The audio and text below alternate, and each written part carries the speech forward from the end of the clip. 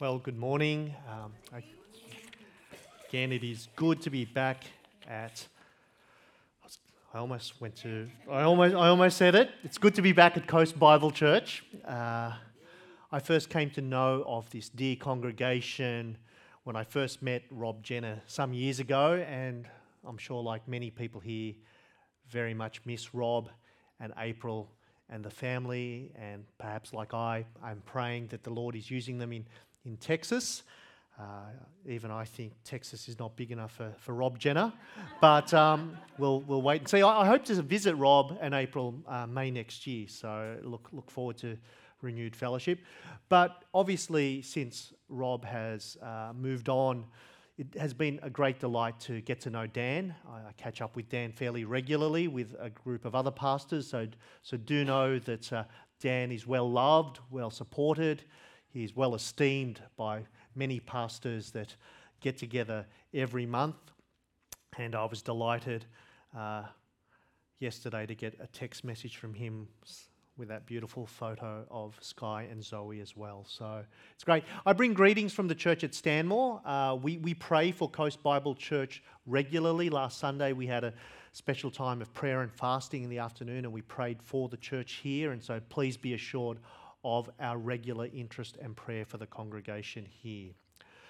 But if you have your Bibles, please have them open in 1 Timothy 5. I got a call last night suggesting that I might need to have a message for Coast Bible Church because obviously Josh couldn't be here this morning. And I thought that this passage, this portion of God's Word, would be particularly helpful for us. The whole chapter was read for us, but I do plan to focus on verse 17 to the end. And this is where Paul is reminding Timothy and the church in Ephesus, which is where he's going to minister to, that a church has a duty to its elders, to its pastors. Earlier in this epistle, he has mapped out what is required of elders, and a church can look for elders and say, this is what we're looking for there. But the flip side is there's a reciprocal requirement, a reverse requirement for a church to care for its elders, to look after their pastors. And look, it's a delicate passage to preach in any situation. And when I preach that at my church, there's obviously some challenges because part of it is about material provision for elders. But ultimately, as I reminded our church, if you want a faithful pastor, they have to preach the whole counsel of God, even difficult things. So this morning, what we'll be looking at 1 Timothy 5 is three things, if you like taking notes. The first one is the need to provide for elders, providing for elders. Secondly, there will be a duty to protect elders. You may not think about that, but there is a need to protect elders, and we'll see what that looks like. And then finally, a requirement to ensure and encourage purity in elders. So they're the three things: provision, protection, and purity. But as we come to God's Word, let's please join me in as we pray for God's blessing. Our Father and our God, we thank you that we can come and worship you this day and sit under your Word. We pray that your Holy Spirit would be pleased to dwell amongst us and help us to understand the Scriptures, not just understand it, but to love your Word and have a desire to apply this in our lives. Lord, both for preacher and hearer alike, may you bless us. Bless us by your Spirit and your Word.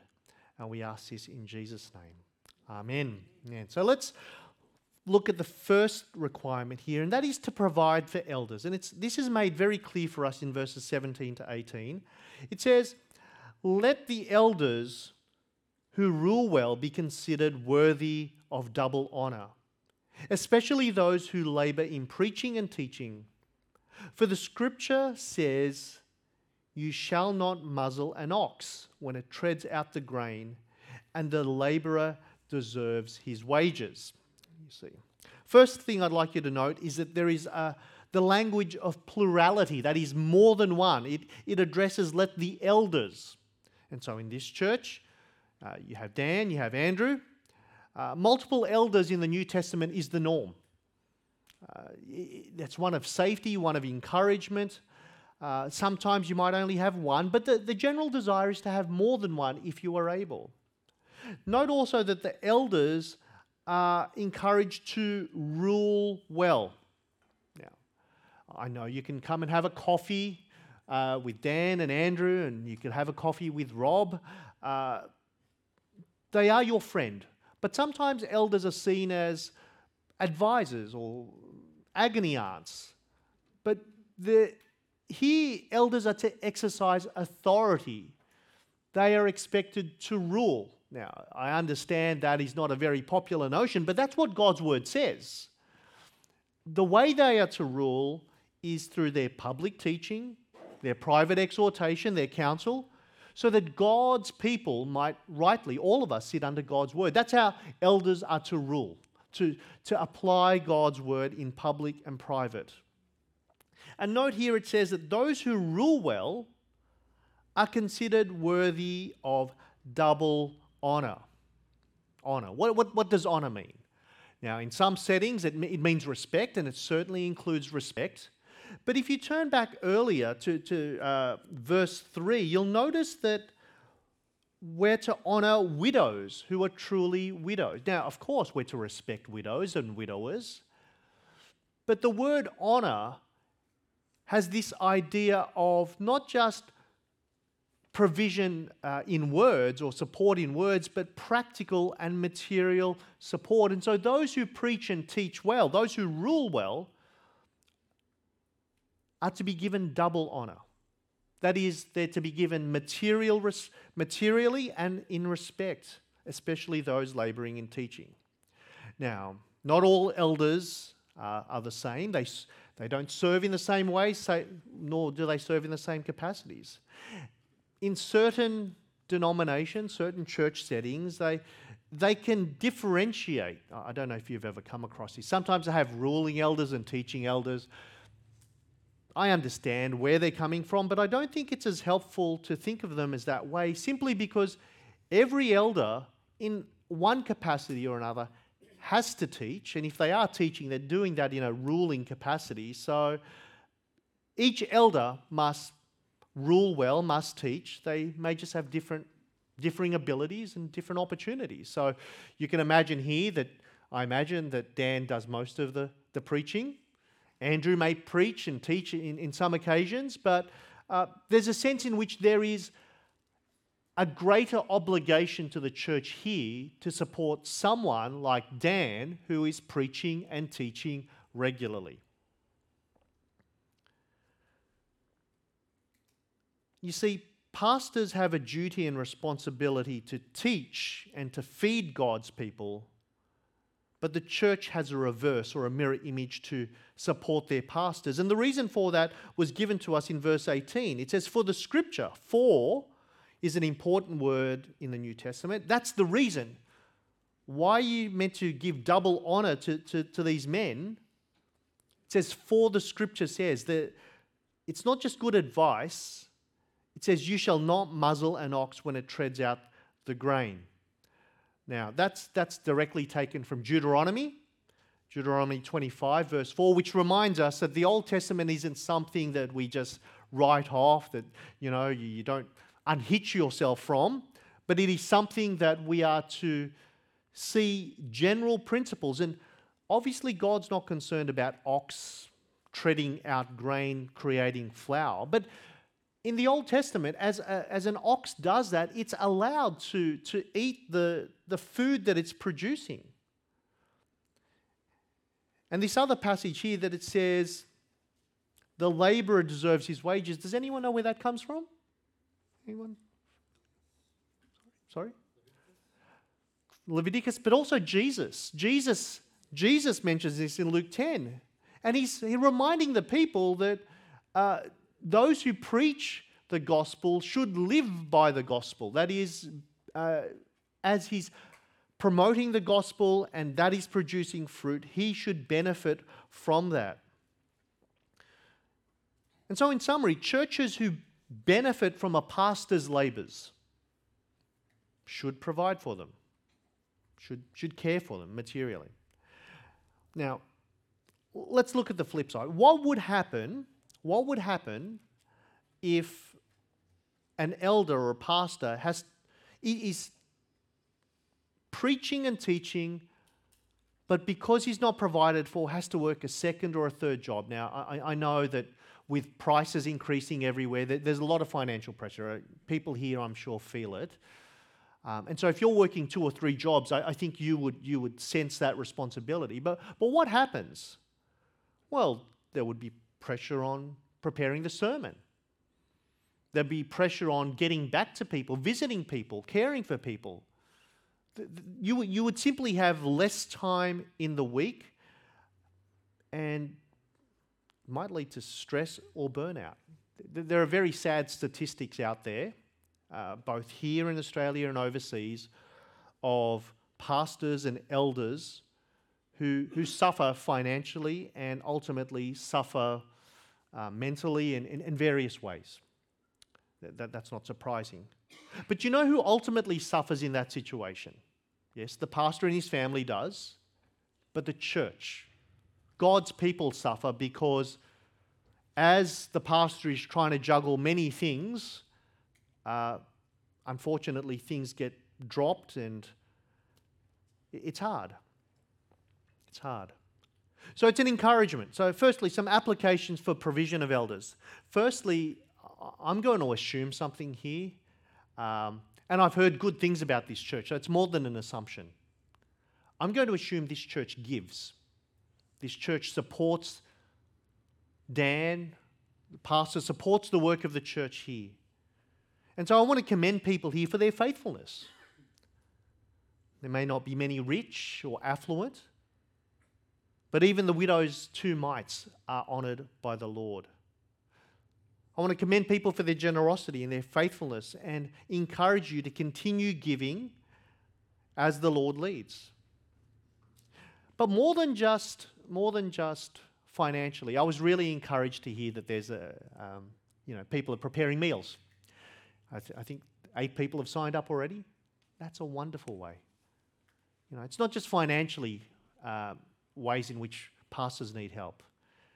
Dan and Sky, first rodeo, as it were, they're going to need a lot of encouragement and support. They'll need patience. So when Dan's here looking really tired, be patient with him. If he doesn't get back to you in time, when you leave a message to call back, provide him some space, encourage him, provide meals. That will be a great help to them as a church as they progress and get older. If you're able to give Dan and Sky an afternoon off or a night out, volunteer to babysit. Do these things. These are great encouragements to pastors and their family. But I might also say some here might not rightly give. I can't see into people's hearts. I don't have. You can see I struggle with sight anyway, but I certainly do not have X-ray vision, understanding people's intentions, motives, and what they do. But some might not rightly give. Churches don't generally check. But here's the thing: on that great day, as you have received from the Lord good things, you don't want to be found guilty of muzzling the ox. And I say this because Paul had to remind the church in Corinth. Malachi had to remind God's people in his day. If that's you need to ask yourself if you're rightly honouring your pastors. So that's the first thing, honouring, providing for elders and pastors. Let's look at a second thing that you may not think of regularly, but it's really important. Let's look at verse 19. It says here, do not admit a charge against an elder except on the evidence of 2 or 3 witnesses. That is, don't receive an accusation. Don't lend your ear to slanderous, false accusations against elders. Maybe I can help flesh this out. In naval warfare, and as I was a kid, I used to play with all those toys that had tanks and boats and all the rest of it. In naval warfare, you get a variety of ships. You get small things, medium and large ones, some on the surface, some underneath.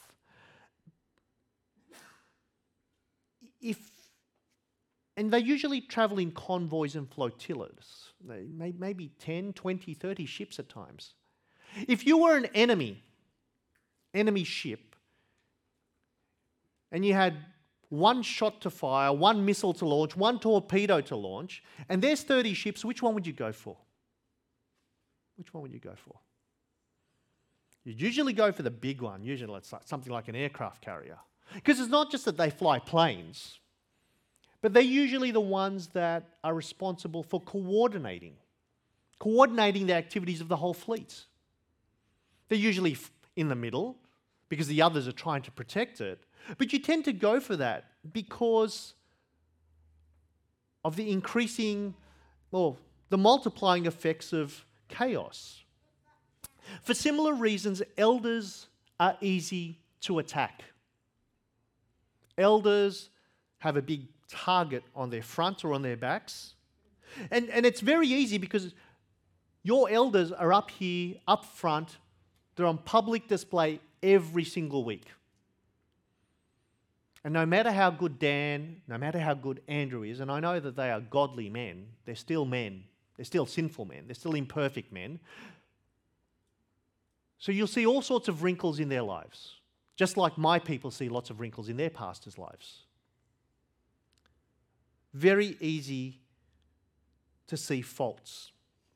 Not only that, their family life is under a microscope.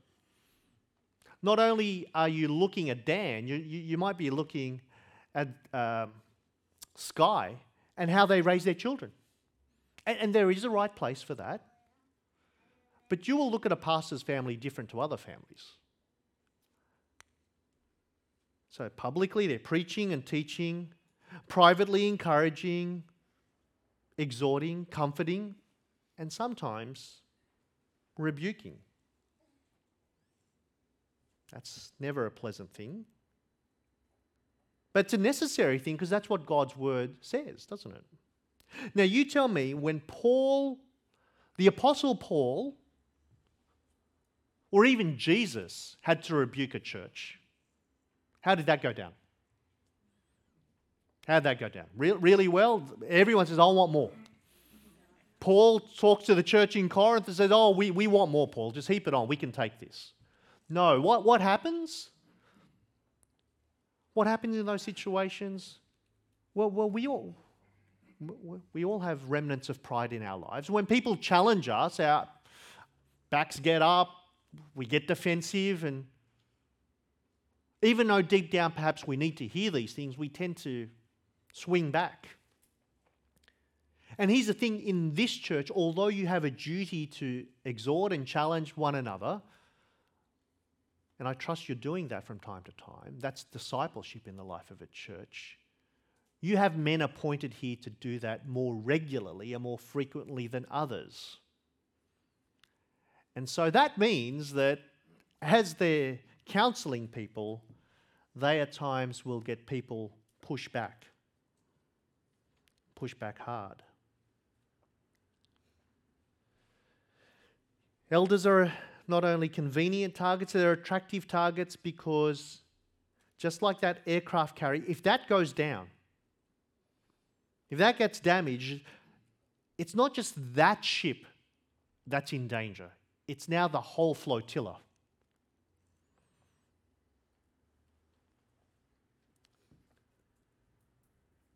If Satan, if the adversary, if the evil one can wound or take down an elder with slander, discouragement, a church effectively loses a shepherd. One being wounded, one limping along. And here's the thing. Our culture, Australian culture, Western culture, doesn't really help. What's a national sport in this country? What would you say is a national sport? You go, that's the one. Yeah, exactly. It's not cricket, it's not football, whatever code you want. It's cutting off the tall poppy. We don't realize how much in this culture we attack those in positions of leadership and authority. It starts at a young age with children, and then in the workplace with your boss. You ask any manager or boss now, they ask someone to do things, and it's hard for government, church leaders. I saw this, who here knows of Aussie guy, Ange Postecoglou? Yeah, okay, Ange, Big Ange. Big Ange, he's hit the big league, EPL, managing the Spurs. Big soccer team, for those who don't know over there. Anyway, there was an interview with Ange the other day, and there were a lot of decisions in that game that went against his team.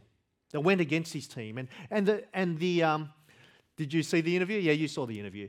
And these people were trying to bait him, saying, hey, what's... And most managers in the EPL say, oh, they got this wrong, or they got that wrong, and they blow off steam. But you know what Ange said? He says, I was raised...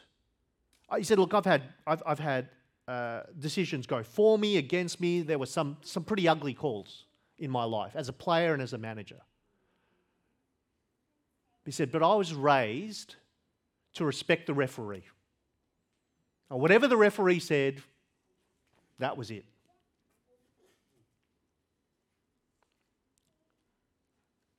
And I was reminded of that as we engage with different people in life. If you ask pastors what their most common burdens, struggles and challenges are, it's not sermon preparation, although that is difficult.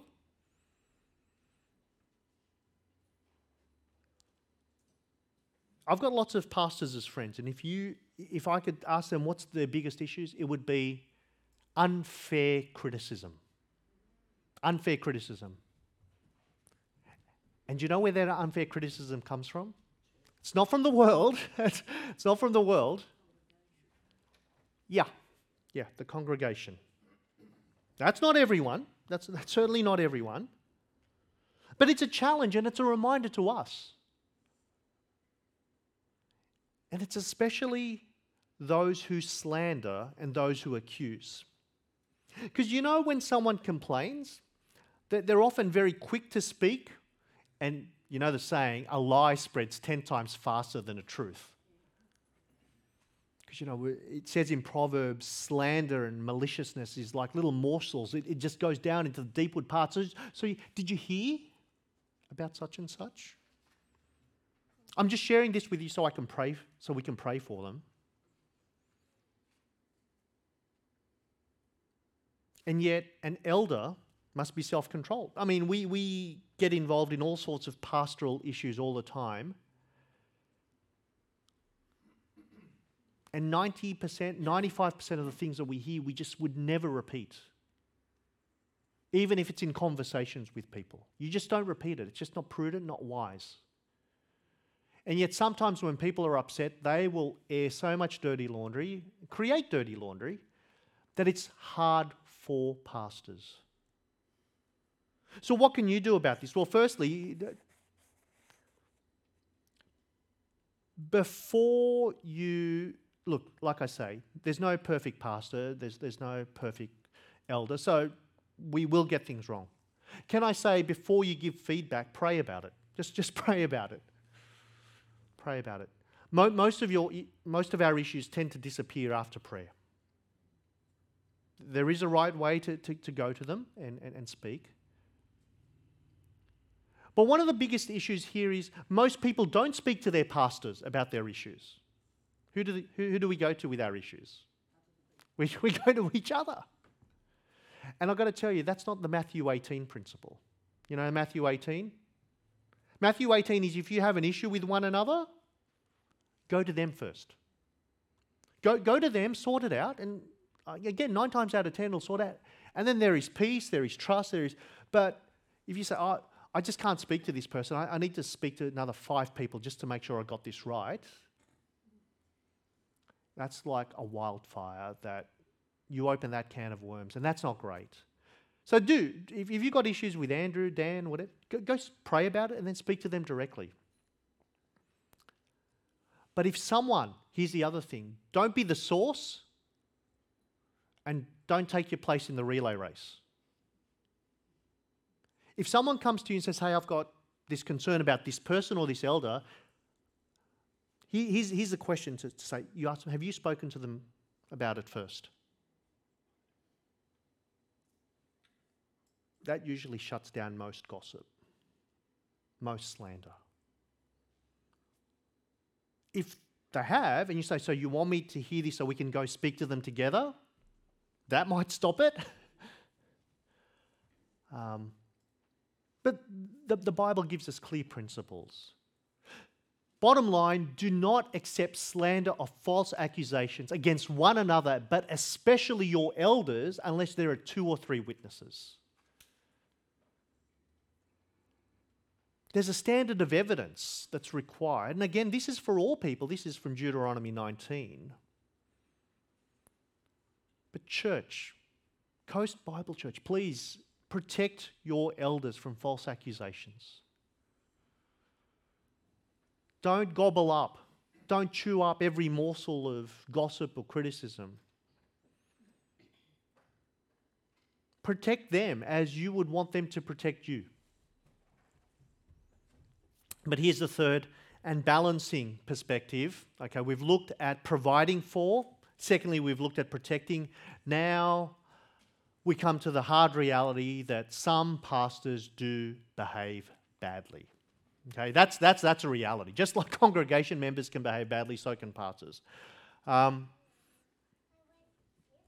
it's not just any sin. It's not just any sin. I sin every day. I can say that because the greatest commandment is what? To love the Lord our God with how much of my heart? All. Well, enough said. I love the Lord, but not necessarily with all my heart. So I know I sin every day. We're not talking about that. No, we're talking about a situation where pastors behave so badly that they disqualify themselves from ministry. Okay? And sadly, I don't have to give you too many examples of this because you're probably aware of men who've had wandering eyes and then have strayed and been unfaithful in marriage. Perhaps they've been heavy, abusive shepherds or liars or thieves. I'm not making this up because the scriptures speak about these things and church history and common experience. No, sadly that this is true. This balances out the second point, which we're instinctively to protect, but there are times when due process must be followed. This is what it's saying. If there are sufficient witnesses and there's sufficient evidence, then you've got to look at verse 20. As for those who persist in sin, rebuke them in the presence of all, so that the rest may stand in fear. In the presence of God and of Christ Jesus and of the elect angels, I charge you to keep these rules without prejudging, doing nothing from partiality. Elders who stray in chronic, consistent, repeated, very public ways must be dealt with in a congregation just like members are. But to be publicly challenged as a warning and as a deterrent to all. Did you notice it says those who persist? This is an ongoing pattern. This is not people have a bad moment, a bad day. I mean, that's still bad, but if there's an ongoing pattern and there is no repentance after challenge, there's a deep issue here. And church discipline identifies and requires these men, like leaven, to be removed from the whole lump. There's a requirement for purification. You see, remember verse 21, it encourages us not to show partiality. That means a pastor doesn't get a free pass. Doesn't get a free pass. In fact, it says that elders and pastors, those who teach, face a stricter judgment. We must never rejoice at the downfall of men, you ought to pray. You ought to pray that your pastors are protected so that they don't fall. Because remember, if they do fall, it doesn't just impact them. It impacts the entire congregation. And more than that, the reputation of Christ and his church.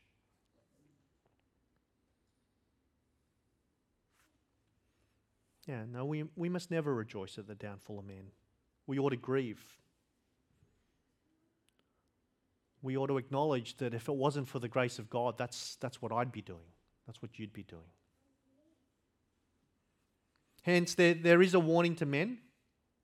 I know there's some younger men here, and I don't know what your desires are for service in the Lord, but in James 3:1, it says, there's a warning, don't enter ministry lightly. Not many should be teachers because, yes, you do live in a fishbowl, but there are greater temptations, but there's also a greater judgment. And then verse 22 says, don't be hasty in the laying on of hands. That is, like earlier it says, be careful of appointing novices, those young in the faith, because they need to be battle-hardened, tested through various seasons. But as churches, don't be hasty appointing men because of the various pressures, added pressures they face. And the reality is, if we do that, we also take part in their sins, it says.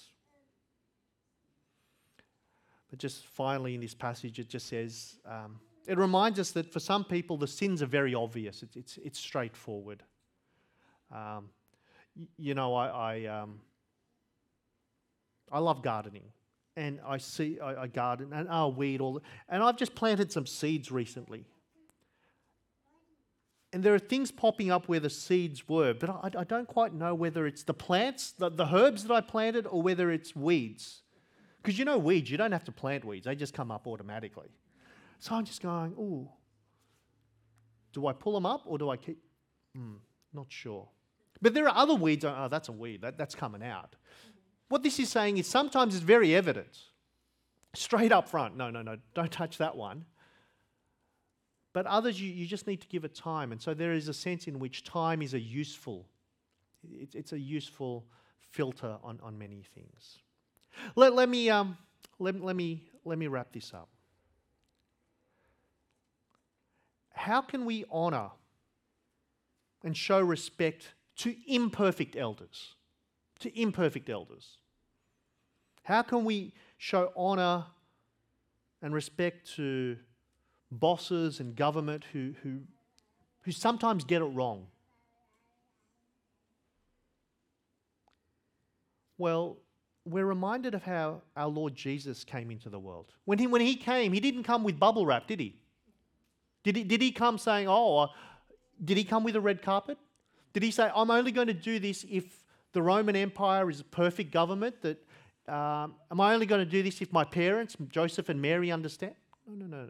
He had to live in the world we did. But we note from Jesus just that general respect and submission to those who are even imperfect. I can guarantee you this, if it was Jesus who was preaching, do you think you'd have issues with his sermon? If Jesus came to you and had to give you counsel, do you think you'd have issues with his counsel and challenge and rebuke? I reckon I would. And it's not the problem with Jesus. The problem is with me. I might go, I might even say, I acknowledge what he has to say, but I wish he said it more gently.